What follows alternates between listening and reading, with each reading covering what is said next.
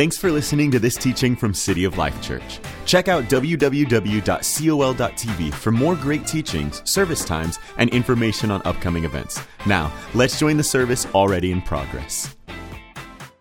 Really great time. But I'm Pastor Amy. I don't know if you know me or not. My husband and I are the senior pastors, have the privilege of, I think, leading the most incredible church in the whole world. There's nowhere else I would rather be. It's a beautiful opportunity that we get to speak to you every week and share with you what God puts on our hearts, and we don't take it lightly. And so I'm just excited to get to share my heart with you. And you know, as a pastor and as a minister, sometimes you kind of have those certain inclinations, if you will, to teach on a matter or teach on a subject kind of often. And I can't get away from the power that I found in my life as a believer when I realized the authority I had in Christ. Some of the greatest moments of breakthrough for my life personally, from the time I was a struggling, depressed, suicidal teenager, those breakthroughs came from revelation that I got about who I really was in Christ and the authority I had as a believer. So I can't help but want to share that revelation with you today. So if you're asking yourself, or if you had a moment to ask me, hey, Pastor Amy, what's your goal for today? I'll tell you what my goal is. My goal is to weaken your doubt just a little. My goal is to weaken your fear just a little bit today. Does that sound good to anybody? So we're going to take a moment. We're going to read from a passage in 1 Peter 2:9. And I'm going to steal Pastor Justin's line from when he preached recently. And he just said, I'm going to preach it like I see it. Is that all right if we go line by line? I mean, you don't really have to add much to the Word of God for it to do something supernatural in our lives anyway, so we might as well just go line by line. Is that okay with you? All right, so 1 Peter 2:9, the King James Version says, but ye are a chosen generation. Say chosen generation. A royal priesthood. A royal priesthood. A holy nation. A peculiar people, that ye should show forth the praises of him who hath called you out of darkness and into his marvelous light. Can someone say amen if you identify with that? That's good news today. So I just want to let you know a little bit about me. I think it's interesting for you to be aware of the fact that I actually grew up in this church, the very church that my husband and I now pastor, I grew up in. I was about 4 years old the first time I walked through the doors of David Hall. It's what we call David Hall now. It was at the time our main sanctuary. I was 4 years old. Was it called Abundant Life? Then Faith Christian Fellowship, then Heartland Worship Center, then Heartland Community Church, and then City of Life Church. I live a little longer, and Pop says we might change it again. Who knows? Who knows? But I was here for all of it. I've been here since I was 4 years old. And, you know, like every good Christian church girl does, I had my eye on one guy, the pastor's son. Don't you have your eye on my son? Way too young. He's cute, though. He knows it, too. He's very cute. But, I mean, I had this innocent outlook on the pastor's son, because obviously there's an age gap. I know when you look at us, you're like, clearly she's so much younger than him. Thank you. But from the time I was really young, I was, impressed with him, to say the least. I just thought, like, oh my gosh, he's so amazing. His long curly mullet was just beautiful to me. Seriously, he had one. But at the age of 13, in that young innocence, I went to a girls' gathering that Pastor Janice was holding, and it was called Esther Company. And at Esther Company, it was just kind of like a small group of girls that we would talk about self-esteem issues. We would talk about identity. We would talk about who we are in Christ and that sort of thing. And then one day, it was all about our future spouses. And that day, I think this is so interesting. That day she said, I was only 13. She said, I want you to make a list of 10 things that you want in your future spouse. Now, I was not the type that I didn't plan out my wedding. I didn't look at, magazines. I was way too young to even really be considering what the value of what I was writing down. But I went for it. It's like Pastor Janice told me, I'm going to write my top 10 things. I believe on that list, number 1, not I believe, I know, because I have the list still. He must smell good. It just shows my maturity at that moment. But it's still a priority. He must smell good. Number 2, I believe it said he must be able to sing. I couldn't sing, but my husband was going to sing. I don't know why that was important to me either. Number 3, I remember, was he must be called to ministry, i.e. a pastor. Somewhere on that list, I'm pretty sure it said he needs to be funny. He needs to think I'm funny because, there's got to be mutual respect in that way. But what you are going to think is kind of funny, but I think it's kind of beautiful, is that at the bottom of that list, I wrote this exact phrase. I put, I will marry so-and-so. I won't tell the name because that'd be weird. I will either marry so-and-so or Jeffrey Smith in Jesus' name, amen. Jesus' name, amen. I knew how to end a prayer. But at 13 years old, I wrote this random list that I thought had no meaning. But then as I got a little bit older and someone noticed me, God began to work. It goes a little like this, that he says that the first time he ever sat next to me in church, I reached over and I brushed the hair of his arms down, and I said, I'm sorry, that was bothering me. And he literally said, oh my God, I'm going to marry this girl. I like the way he says it too, because you know how all couples have like their story? Mine was just like, my God, he smells good, he sings, he's a pastor. I mean, it was already a done deal the moment that he even paid attention to me. I was like, I'm marrying him. But he says the fact that I would reach over and put the hair on his arm down and then say, I'm sorry, it was bothering me, let him know that I actually had a backbone and I wasn't a yes girl, and that he had wanted to marry someone who had an opinion. I was like, oh, I'm that girl. I'm totally that girl. So it was God's sovereignty. But we dated for a long time, 6 long years. One of those years went by super slow because I lived in another country while we were dating. But by the time I got married to Jeffrey Smith, in Jesus' name, amen,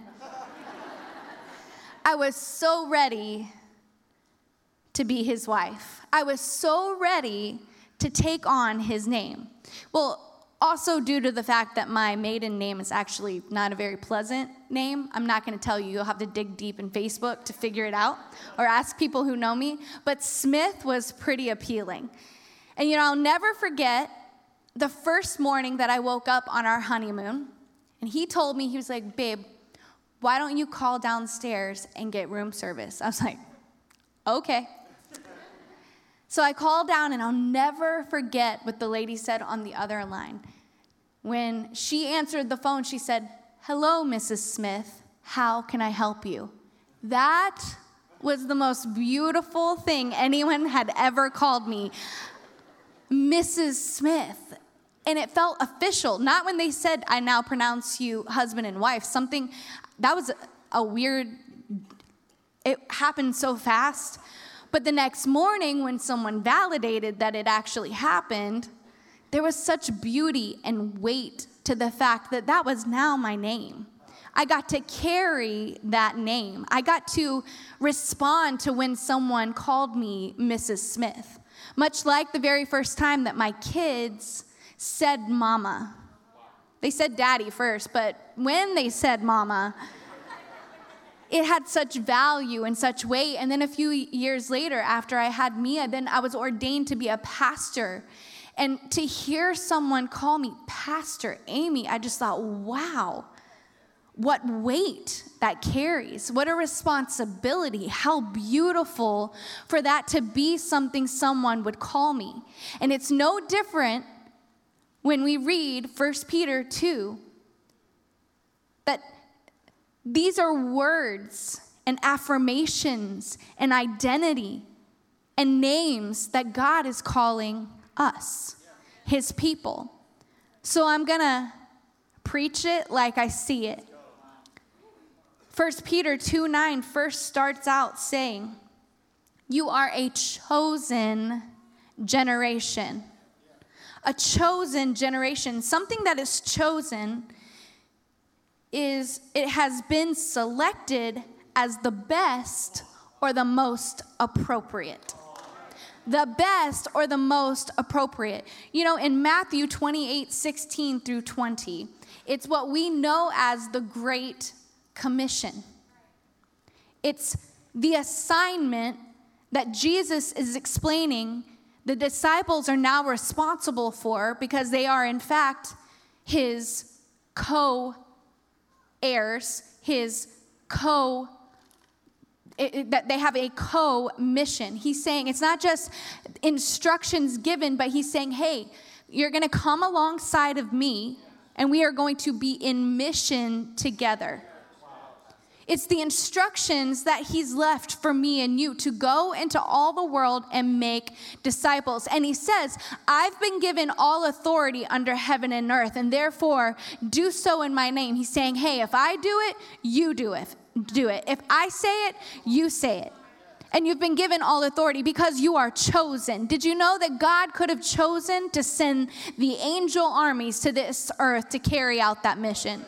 He could have sent a select few to be able to sustain the weight of that glory and that mission. No, he chose you and me because we are a chosen. We are the ones that he decided to put his glory within, to put his authority within, so that we could carry out the very thing that we're supposed to do. Tell people about Jesus, push back the works of darkness in this world. He said, if I did it, you do it.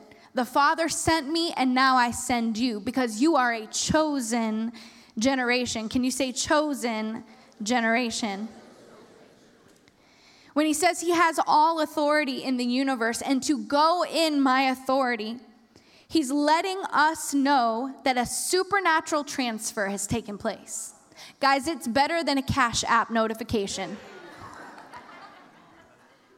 He's letting us know that everything that we would need in this life, because we're his chosen, it's been deposited into your heavenly bank account.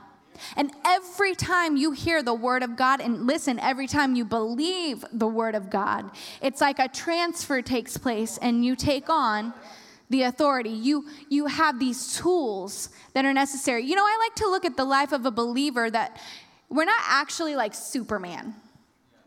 So we're supernatural, but we're not like Superman. We're more like Batman. He ain't got no powers, but he's got tools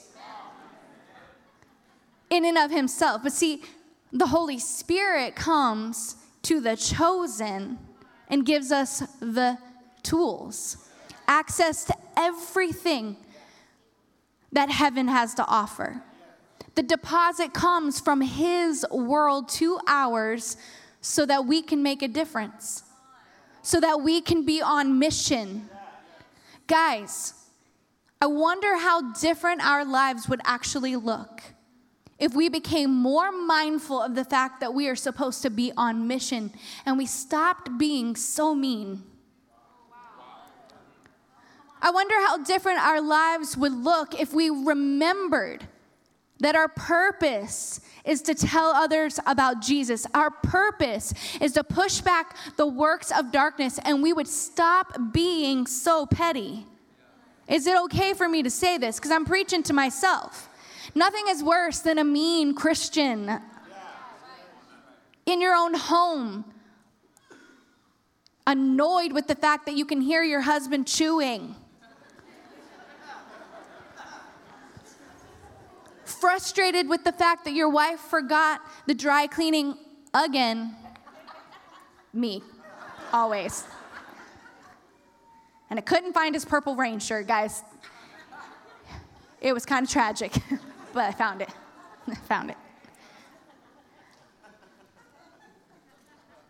I mean, don't you think people who are truly dedicated to a mission don't have time to get distracted by petty little things? Nothing makes me more upset than seeing Christians who have been deposited all authority needed, and they end up in these weak-willed, small-minded, kicked around, petty lives. Wasting time worrying about the fact that you didn't get invited to the party and everyone on Instagram did. Wasting time with the fact that you got overlooked or you're overworked, passed up for the promotion. Could we stay on mission as a chosen generation? Maybe that could change our lives. Maybe that could shake a nation. Maybe that could change your home. You wouldn't be so bothered by the tiny little things in life. You're on mission. You don't have time to get angry. You don't have time to get petty. You don't have time to nitpick someone else. You're on mission.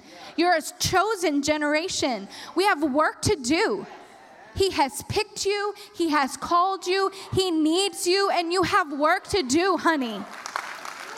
It's time we get busy because he chose us. He chose us. What a privilege. What a responsibility. A chosen generation. Don't ask what your purpose is. Don't wonder what your purpose is. Don't Google what your purpose is. Don't let Oprah or Dr. Phil try to convince you. Your purpose is to bring about the reality and revelation of our wonderful, loving Father. That Jesus died for a broken and hurting world. That is our purpose. To be his co-laborers, to be on mission and tell people about Jesus. That is your purpose. He picked me, he needs me, and I have work to do. Could you say, he picked me, he needs me, and I have work to do. Number 2, you are a royal priesthood. You know, in the Old Testament, the only people who had access to the presence of God were the priests. They had 2 jobs. One, to steward and maintain and watch over the Ark of the Covenant, which represented the presence of God, and to represent God to people. Today, God is saying you are a royal priesthood. That no longer do you have to have someone represent God to you, but in fact, you are now the one who represents God to others. You are now the one responsible for protecting and stewarding the presence of God. The anointed one, the holy one, lives on the inside of you. His spirit resides inside of you. We are to nurture and steward over it. See, most things in the kingdom grow by proper use. Most things in the kingdom grow by proper use. See, if we want to increase in our finances, you have to steward over what you've been given. If you want to increase in your anointing, steward over what has been given. If you want to increase in your favor, steward over what you've been given. We have to be watchful and careful because his presence is precious and it's sacred. I love what Bill Johnson says. He says, you become a broker of the reality of God you are most conscious of. You become a broker of the reality of God you are most conscious of. And God put it to me this way: whatever you are aware of, you release. If you are aware of the fact that you carry the very nature and presence and holiness of God, you will release that into the world around you. That's how people will identify you. That's how your home will feel. That's how your workplace will feel, because you understand you are the carrier of the presence of God. When I go places, atmospheres change. When I go places, the anointing is released. The presence of God is released. You're not subject to your surroundings. When you take your rightful place as a royal priesthood, everything around you has to adapt to the Spirit of God that's within you. We usher the presence of God into other people's lives, and I just want to ask you today, are you living to the standard of this royal priesthood? What do you carry into a room? Do you carry anger and doubt, and your kids are afraid of you when you come home? They don't know if you're going to lash out or if you're safe.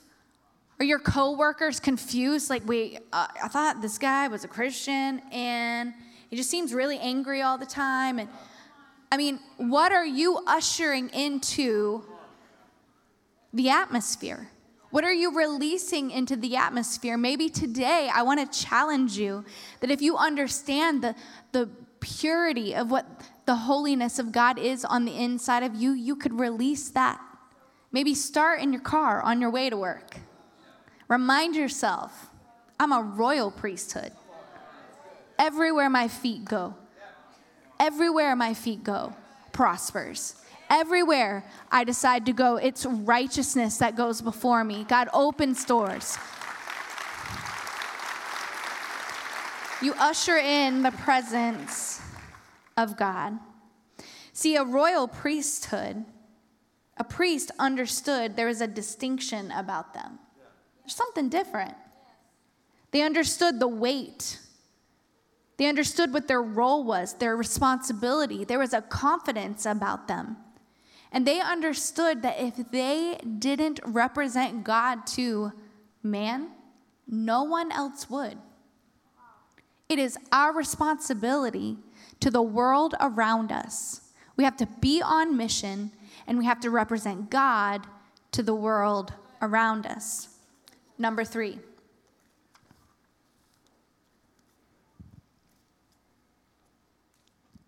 You are a holy nation. Can you say holy nation? Holy nation. To be holy is to be set apart. See, God cannot commingle with sin. So he has told us, be ye holy as I am holy. Now, I don't want you to get confused, because I want you to understand that as Christians, as people who have put your faith in Jesus, you are holy. And there is a righteousness that is transferred to you, that is deposited in you, which is called your positional righteousness. No one can teach this better than my father-in-law. All about your positional righteousness. You didn't earn it. You can't lose it. There's nothing. Your works don't attribute to anything having to do with it. It's just your positional righteousness. If you put your faith in Jesus, you're going to heaven. You following me? But there is another side to this, because there is a command to be holy as he is holy. So that means there's another side of it that is our behavioral righteousness. It's the part of us that we're working out this salvation thing. It's the part of us that's being conformed into his image. It's the part of us that has to be laid on the altar every single day.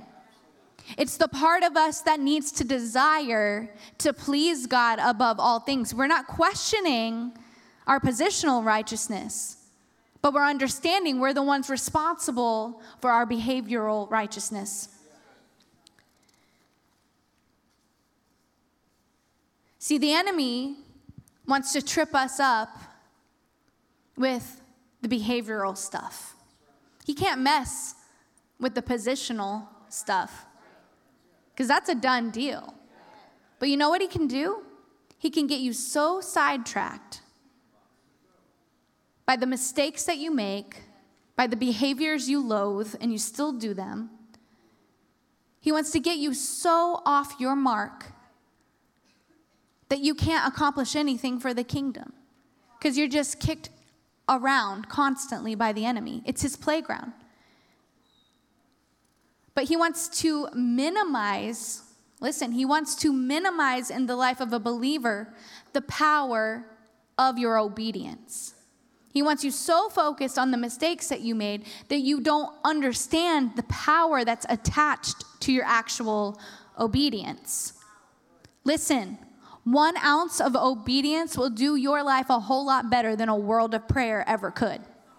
That might be the very thing that needs to happen in your life, is that you finally decide you're going to be obedient to him. You're going to take that step. You're going to be bold in your faith. You're going to change those habits. You're going to sacrifice your desires for his desires. Be ye holy as I am holy. You're a holy nation. He wouldn't declare that over you if you didn't have the ability, once you surrender to the Holy Spirit, to be holy. Why would he taunt us with something that we could never accomplish? There's beauty in your obedience today. There's strength in your obedience today. There's blessing in your obedience today. Yes, we live in a grace dispensation, but he has called us to be conformed into his image and his likeness, to be more like him, because he knows we'll grow in wisdom. He knows we'll grow in maturity. He knows his kingdom will come, and his kingdom in our lives is righteousness, peace, and joy in the Holy Ghost. See, sin distracts us, it weakens us, and it separates us from God. He still loves you. But in the life of a believer, his voice gets a little muffled when we start sinning. You can't hear him as clearly. You can't identify what he's trying to say as readily. But obedience clears up that passage, clears up that communication with you and your Father. Oh, there's so much power in obedience today. You are a holy nation. And I wanted to find this one phrase. It's so good. A yielded vessel is a manifestation of the kingdom. A yielded vessel is the manifestation of the kingdom. Number 4. A peculiar people. To be honest, I was a little disappointed when I read what this word meant in Strong's, because I wanted peculiar to mean like what I've always heard it meant. Like, you know, you're set up, you're like, you're different, you know, you're wild and crazy for Jesus, like that kind of thing. It doesn't mean that at all. It actually means peculiar in the Strong's means his own possession.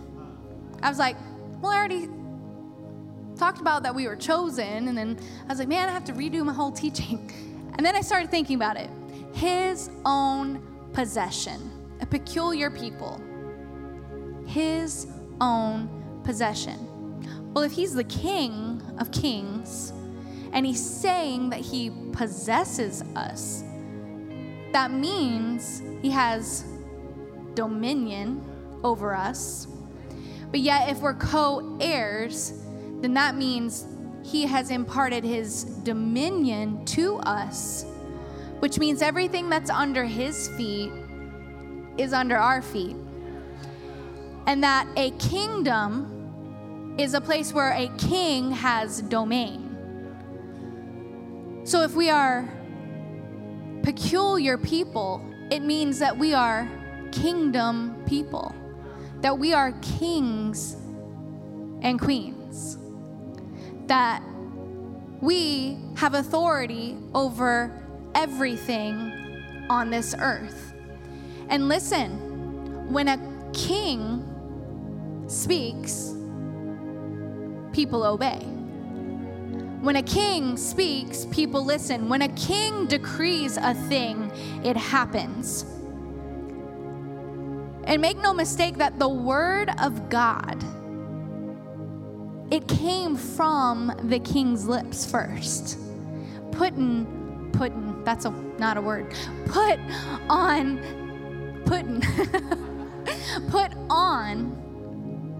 pages for us to read. But the king said them. And if the king said them, it should be truth. If the king said it, it should have all authority.